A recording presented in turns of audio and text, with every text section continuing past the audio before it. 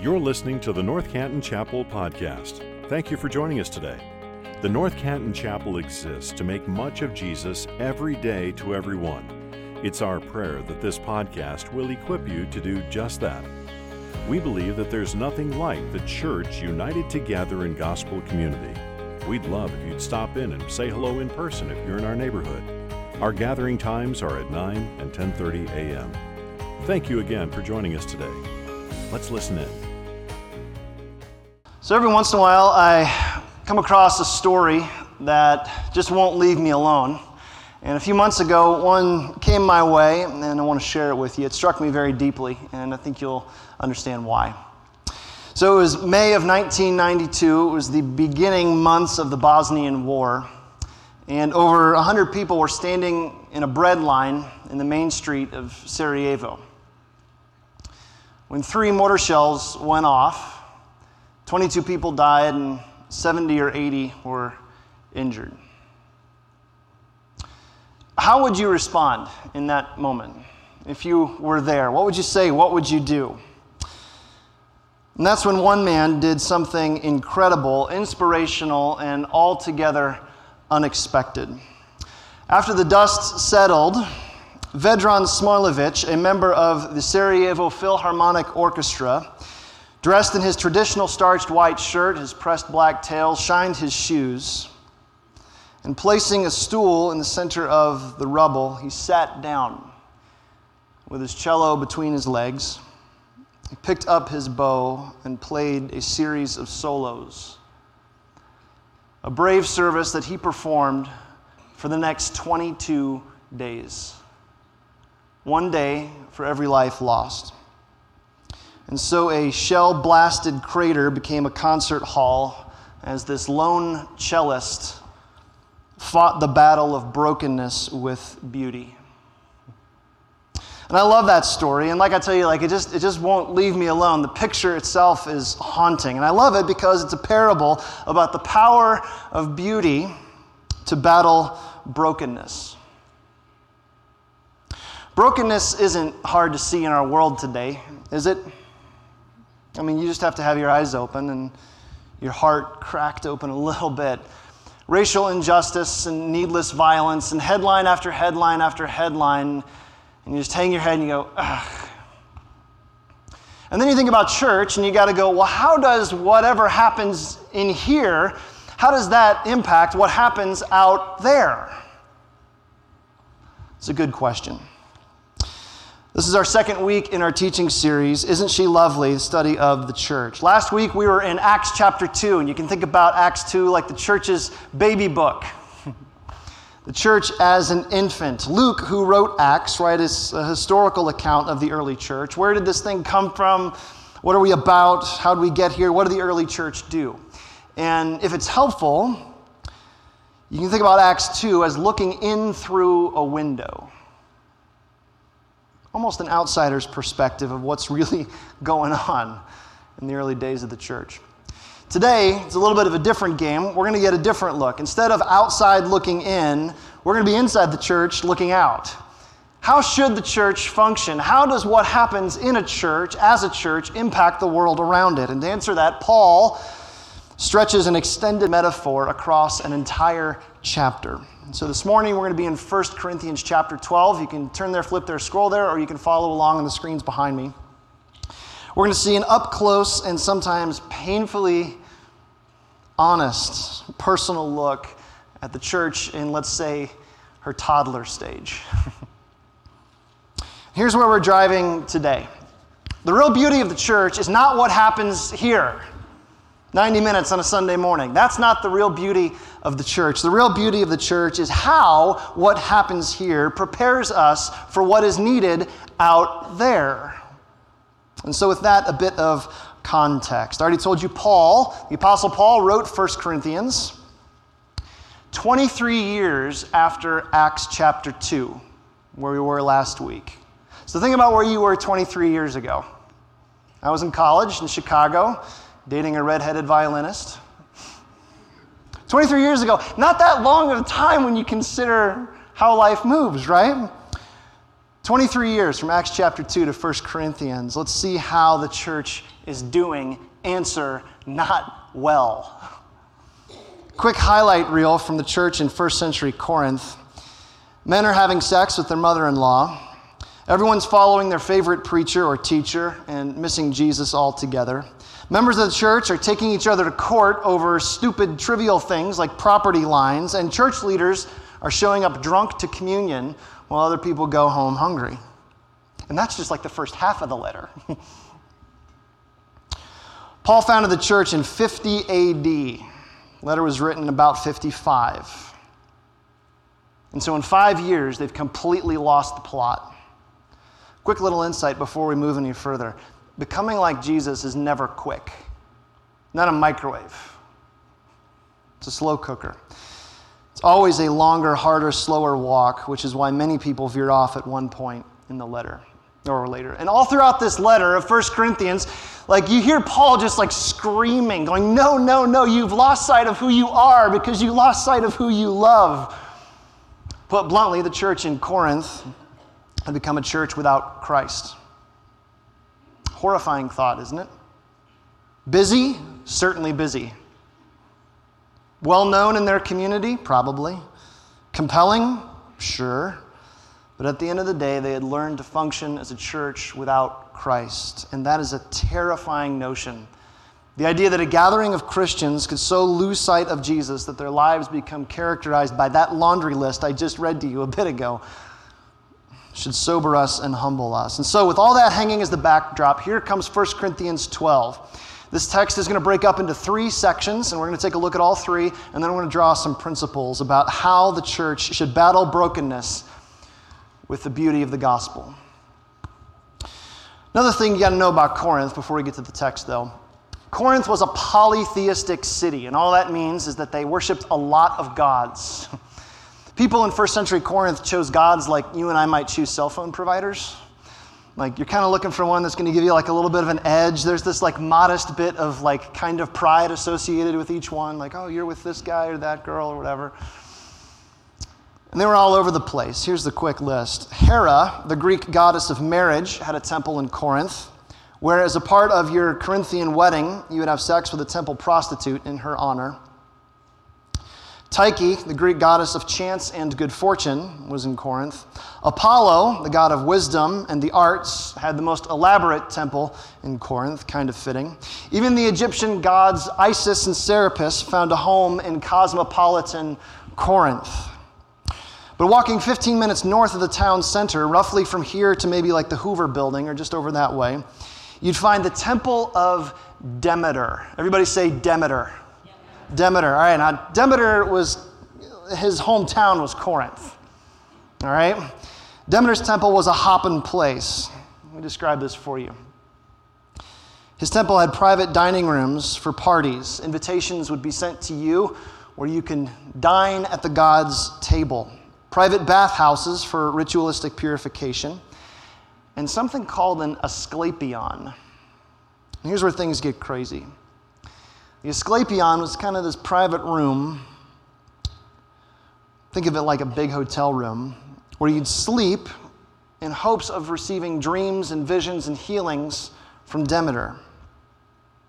And after you spent the night in the Asclepion in further hopes of your future healing, you'd buy a little clay statue in a little shop that was attached. Think of it like the gift shop attached to the hotel. Great marketing strategy, horrible theology. And those little clay statues you'd buy would be little body parts that you were hoping to have healed. Maybe you're blind or you're praying for somebody who is blind. You buy a little clay terracotta eye. Or somebody who is deaf, you'd buy a little ear or a hand. So picture this, first century Corinth, all these little clay body parts everywhere. Mantles, cafe tables, little terracotta eyes delicately set in windowsills or nestled in doorways. Here's what we need to see and why I'm bothering to bring all of this up. The Corinthians had been taught to think about health and the body as disconnected parts rather than a unified whole. And so growth, track with me on this, only comes through isolated parts because Demeter wasn't powerful enough to heal the whole body. And into that dark, fear-ridden paganism, Paul drops this theological bombshell. Take a look in verse 12. For just as the body is one and has many members, and all the members of the body, though many, are one body, so it is with Christ. For in one Spirit we were all baptized into one body, Jews, Greeks, slaves, free, and we're all made to drink from one Spirit. You see what he's doing there? Paul takes all those little clay statues, individuated and isolated, autonomous and alone. He grinds them up into dust, and he blows them away. His point, if you want to make it as a church in first century Corinth, you can't do it on your own. When God works in his church, he works in everyone. He isn't some small, impotent pagan God who can only treat little pieces. What Demeter is powerless to do in his cute little gift shop, our God did through the cross. Now, all of that is interesting, but what does that mean? This is going to sound a little strong, but please hear me. I think one of the greatest oppositions to church in 2023 United States is what I would call the idol of individuality. That the goal of life is to find myself so I can express myself, actuate myself so I can become myself. That sounds more like Demeter's Corinth than it does for the way that we should be thinking about church. The unity that Paul's describing here isn't some vague sense of like kumbaya, cute, everybody smiling, holding hands for a few minutes on a Sunday morning so we can just feel good about it. He's saying something much deeper, much clearer, and something much more formative than that. He's making the theological statement that Jesus is the only God who can bring diverse people together, who would have otherwise no business even being together. But in his bringing them together, invite them to lose themselves in the expression of the body. Now, I think we've got to acknowledge that is a very un-Western, un-American way of understanding Christianity. And it lays the foundation for where Paul's actually going to go next. Because Paul's about to take that kumbaya idea of unity that we're all like, yeah, this sounds really good. And he's about to drive it a lot deeper. What he sees is the church is unified, it is not uniform. So Paul takes that metaphor of the body and he pushes it further. Here's what he says in verse 14. For the body does not consist of one member, but of what? Many. And then, as if anticipating us going, yeah, so what? Paul imagines us eavesdropping in on a dialogue between several body parts, which I think is such a fantastic way to get his point across. Here's what he says in verse 15. If the foot should say, well, because I'm not a hand, I don't belong to this body, that would not make it any less a part of the body. And if the ear would say, well, because I'm not an eye, I don't belong to the body, that would not make it any less a part of the body. So he imagines the foot wishing it was a hand, and then an ear wishing it was an eye. This is just delightful to me because it strikes me as like one part children's fable and then one part theology lesson. This is just fantastic. Like second grade story time, right? So with their attention raised, wise Pastor Paul scoots his chair up, leans into the children on their first century Corinthian carpet squares, and says this in verse 17. If the whole body were an eye, where would be the sense of hearing? If the whole body were an ear, where would be the sense of smell? Doesn't it sound like a great teacher? And you're like, oh, like light bulb. Implication, you matter. You matter. You have something to offer. You are made on purpose, and you're here for a purpose. Such a beautiful, powerful, simple lesson. And the whole thing should have this securing kind of effect. But then Paul takes that children's fable-sounding picture, and then he launches into some incredible theology in verse 18. He says, but as it is, God, now he brings God into this whole thing. God arranged the members of the body, each one of them as he chose. If all were a single member, where would the body be? As it is, there are many parts, yet one body. Don't miss this.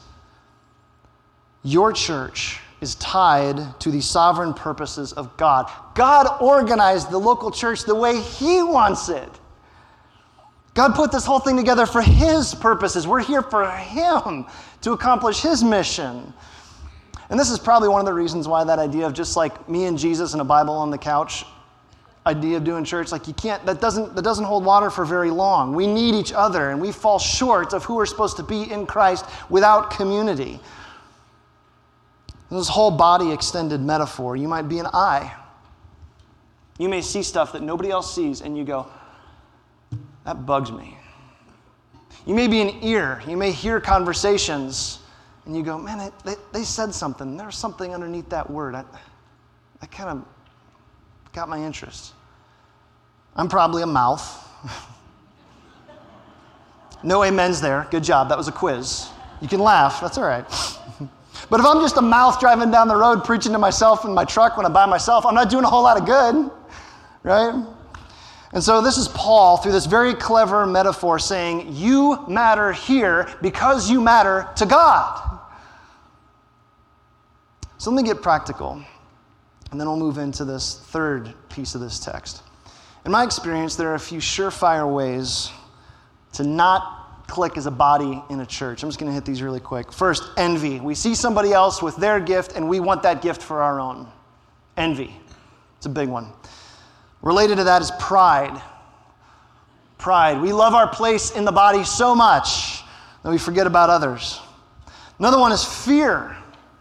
That'll cripple your body life. Fear, because maybe like you got stung before, and so now you don't want to move. You just kind of freeze. Apathy. We're going to get to this a little bit more later, but we don't see ourselves as worth anything to the body, and so we just go, I'll just kind of be here. And then last one is just plain old selfishness, which is like, I don't want to contribute. I'm just going to sit here and consume. And there are others. So how do you overcome those? And to counter that, it's right there in this text. We need to see church as an extension of God's sovereignty. Take a look in verse 18 again. God arranged the members of the body, each one of them. And what I'd love to do is if we had like 3 hours, we'd go back here and put your name in that verse. He arranged it as he chose. Now, why is Paul saying this? Is he saying this just to be cute, just to be entertaining, just to be like a thoughtful teacher and being very clever? So having been practical, let me get personal. Here's why we need this. Because in first century Corinth, as in 21st century North Canton, there are few things harder than learning to trust other people. As long as I'm by myself, I'm good. Not really.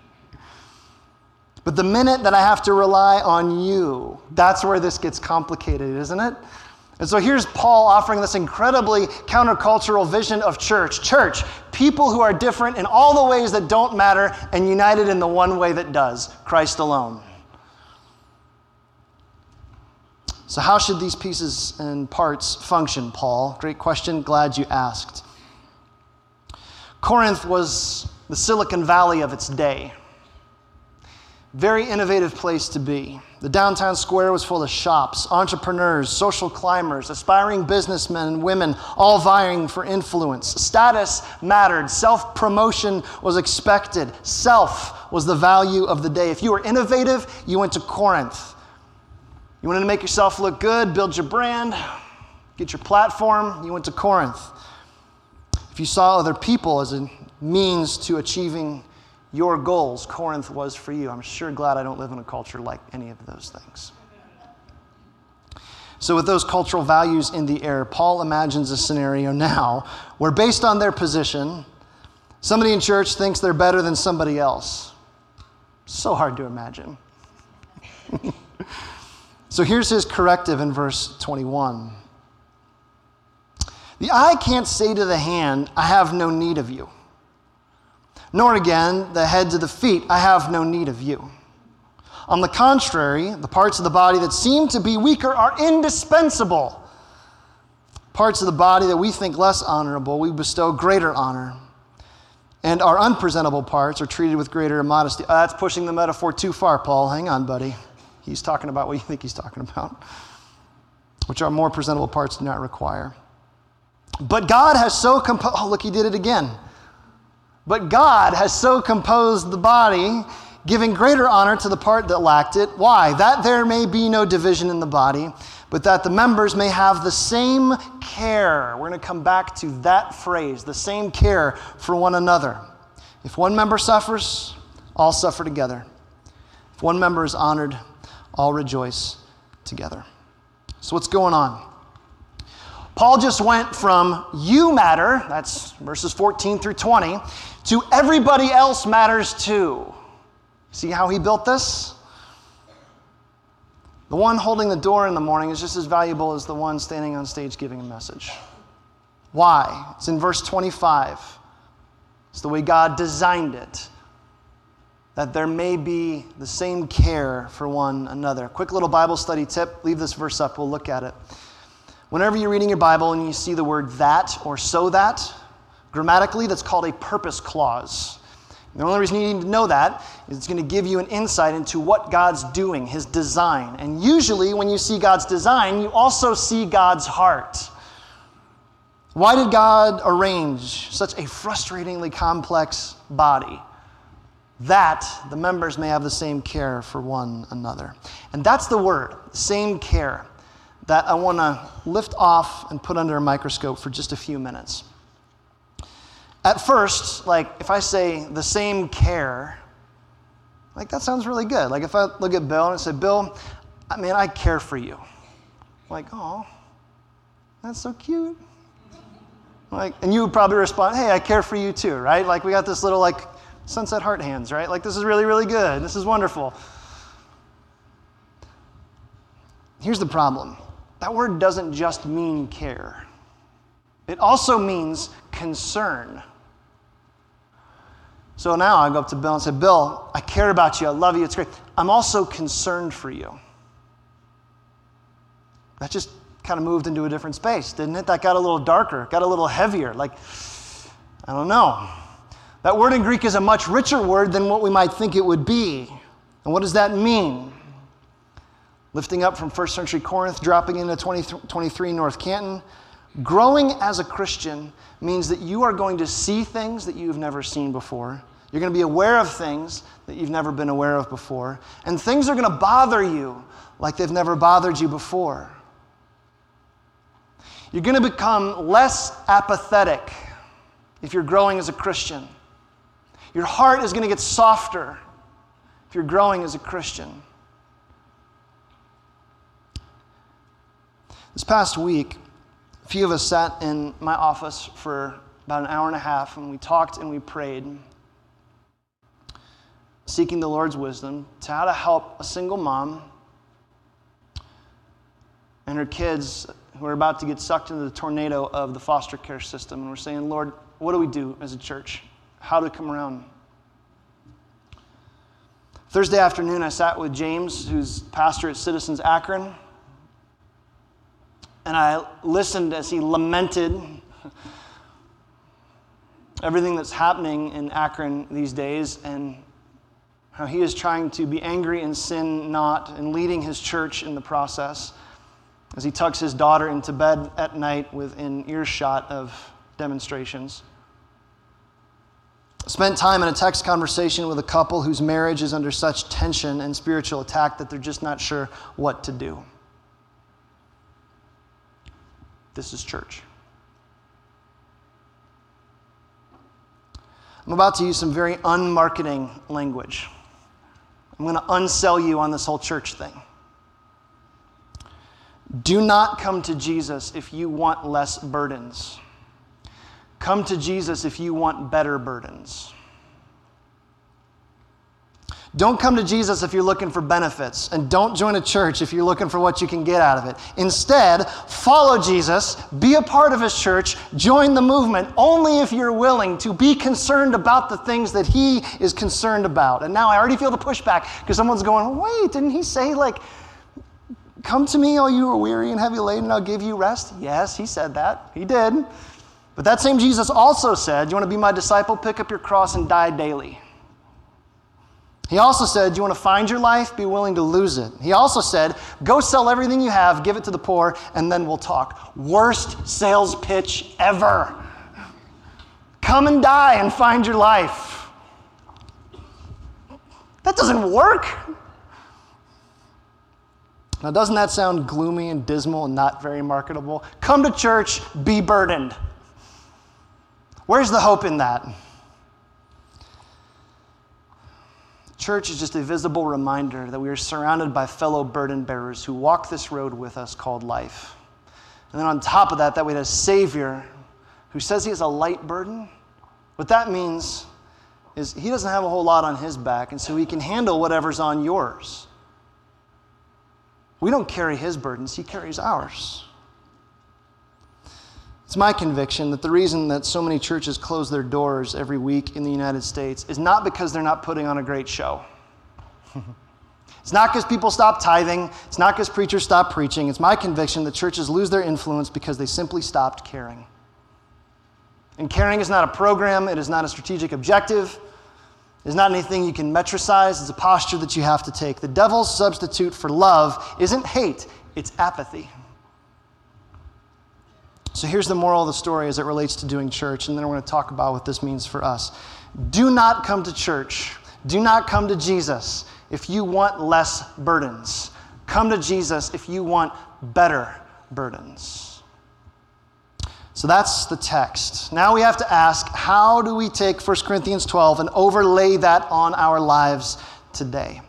And it's to that question that I want to turn our attention for these last 10 minutes or so. So born out of 1 Corinthians 12, here are 4 implications for church. There's probably more, but we're just going to do 4 for this morning.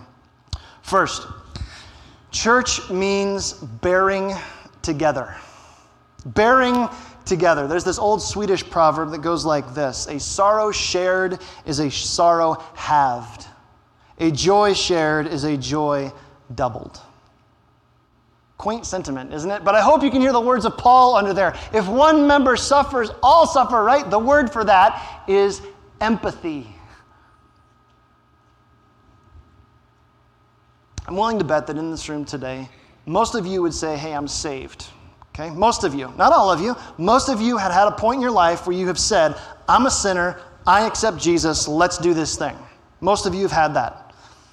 But if we don't allow our salvation to spill over into solidarity, we are not living as church. We're just living as curious neighbors, peering safely over the fence, wondering what it might be like to suffer. But when our first reaction to human suffering is, Lord, here am I, send me. What do I do? What can I give? Then we'll be on to something. Practically, this means that what happens in an Akron alleyway should matter to me. What happens in a hotel room in Altman should matter to me. To whatever extent I am connected to Christ, I am concerned for others. Put it as succinctly as I can. Christians do not have the luxury of apathy. We don't have an apathetic Savior, and so we do not have an apathetic church. We do not run from pain and brokenness, we run toward it. Now, why does empathy matter? Why is this so important? Not just because it's nice, although it is. Not just because it's nice, but because it so closely models who Jesus is. John 11, you know it, hit him personally. His best friend dies. Shortest verse in the Bible, if you're looking for one to memorize. Jesus wept. A widow burying her only son in Luke. And Luke tells us that when the Lord saw her, his heart broke. Even on a wider picture, when you looked at his culture, it said when he saw the crowds, he had compassion on them. Here's what I want us to see. Nobody should be able to out-empathy the local church. We should be the first ones there. And I get it, because compassion fatigue is real, especially after the last 3 years. And I see headline after headline after headline after headline. The very real tension starts to build in me. Like, honestly, I want to insulate and isolate myself and look for a distraction somewhere else. But we can't do that, can we? We don't have to have all the answers. But we do have to be willing. Willing to do what? Second implication for church. Church means taking initiative. In 1995, a movie came out called Dead Man Walking, and it told the story of a nun played by Susan Sarandon, which always struck me as ironic. But she is working in this prison, and she meets the father who just had his son murdered. And there's this really powerful, critical scene where she comes up to the victim's father and she says this really well-meaning remark. She looks at the dad who's grieving the loss of his son, and she says this. She says, "I want you to know I do care about your family and what happened to your son. I'm going to give you my number, and if there's anything you need, you just call me." And the dad looks back at her and says this, "Me? Call you? Think about that, sister. Think about how arrogant that sounds." Here's the odd truth. If we just want to sit back and wait for the phone to ring, pain is not going to find us. And some Christians kind of like it that way. Initiative is risky because initiative means entering in. And here we go again. We follow a Savior who seeks out pain. Are you thankful that Jesus took initiative to run toward our pain? John 1, the Word became flesh and moved into the neighborhood. God could have sat up there and said, "You know what? Those people, they're such a stress. I'm kind of done with them. They wear me out. Such a drain. Let's just leave them on their own." But he didn't do that, did he? He said, "Those people down there, my frightened little children, let's go get them. Let's bring them back." Practically, when you hear about your friend who's lost someone or lost their job or is going through a rough time, don't sit back and wait for the phone to ring. Instead, reach out and say, "I know you're hurting. I'm coming over. I'm bringing coffee." Or you can send an encouraging text and just say, I don't know what to say. I'm just so sorry. I'm with you. Church means taking initiative. Third thing, church means forgiving as a reflex. I've been in ministry for 20 years. Let's go back to the body metaphor for just a minute. I've been in ministry for 20 years, and every church has tough people. And if you don't think this church has any tough people, bad news, you might be one. Sorry. And so here's the deal, though. Whenever you're in community, conflict is inevitable.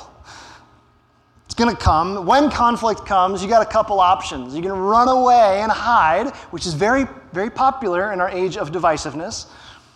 You can hold on and get bitter, also quite popular. Or you can release and get free. So we're going to do a little audience participation here for a minute. Stick out your dominant hand. So you right-handers, right? Well, here. There you go. Right-handers, this one. Left-handers, right? Stick out your dominant hand. I want you to make a fist. Go. Hard as you can. Don't let go. White knuckle that sucker, okay? Grab it as hard as you can. We're going to hold this for about another 50 seconds, okay? Squeeze that fist. White knuckles. This is like holding on to something that hurts you. And in a minute, we're going to do a little forgiveness exercise. Keep holding. You're about 40 seconds, okay? All right. What's happening right now, I'm not a doctor, so if you are a doctor, you can check me on this. What's happening right now is your brain is rewiring some stuff, and it's going, oh my gosh, they must be holding on to something really tight. I'm going to give some extra strength down there. I'm going to rewire some stuff. I'm going to make this thing happen. And your fist is actually becoming something a little bit different. It's getting a wrench in it, like a cramp. This is what happens when you hold on to an offense, okay? In about 10 seconds, we're going to let go. Don't do it yet. Keep holding on. Last little squeeze, okay? Hold it tight. Hold it tight. 5, 4, 3, 2, 1, and release. Everybody does the same thing. Now relax your hand. Look what happens. Like it naturally curls back up. I'm doing my left hand, no problem. What's happening? The longer you hold on to something, the harder it is to let it go. And everyone wants to go like that, like, come on, reset. Ugh. It takes about 5 minutes for your hand to actually reset, the muscles in your hand. It takes about 5 minutes, even though we held it for 1 minute. This is what forgiveness is like. There's a point where you release it, but it's also a process. Like you got to fight to keep that hand open. Like I don't want it to curl back up. I don't want to get wrenchy and like crampy again. And there's a good chance that as we did that exercise that there's somebody who came to mind. There's a good chance that there's somebody who hurt you. Maybe part of our church, maybe somebody in your family, maybe 20, 30, 40, 50 years ago. Is there a phone call that you need to make or a text you need to send? You're not meant to go through life like this. When you become a Christian, you release your right to retribution.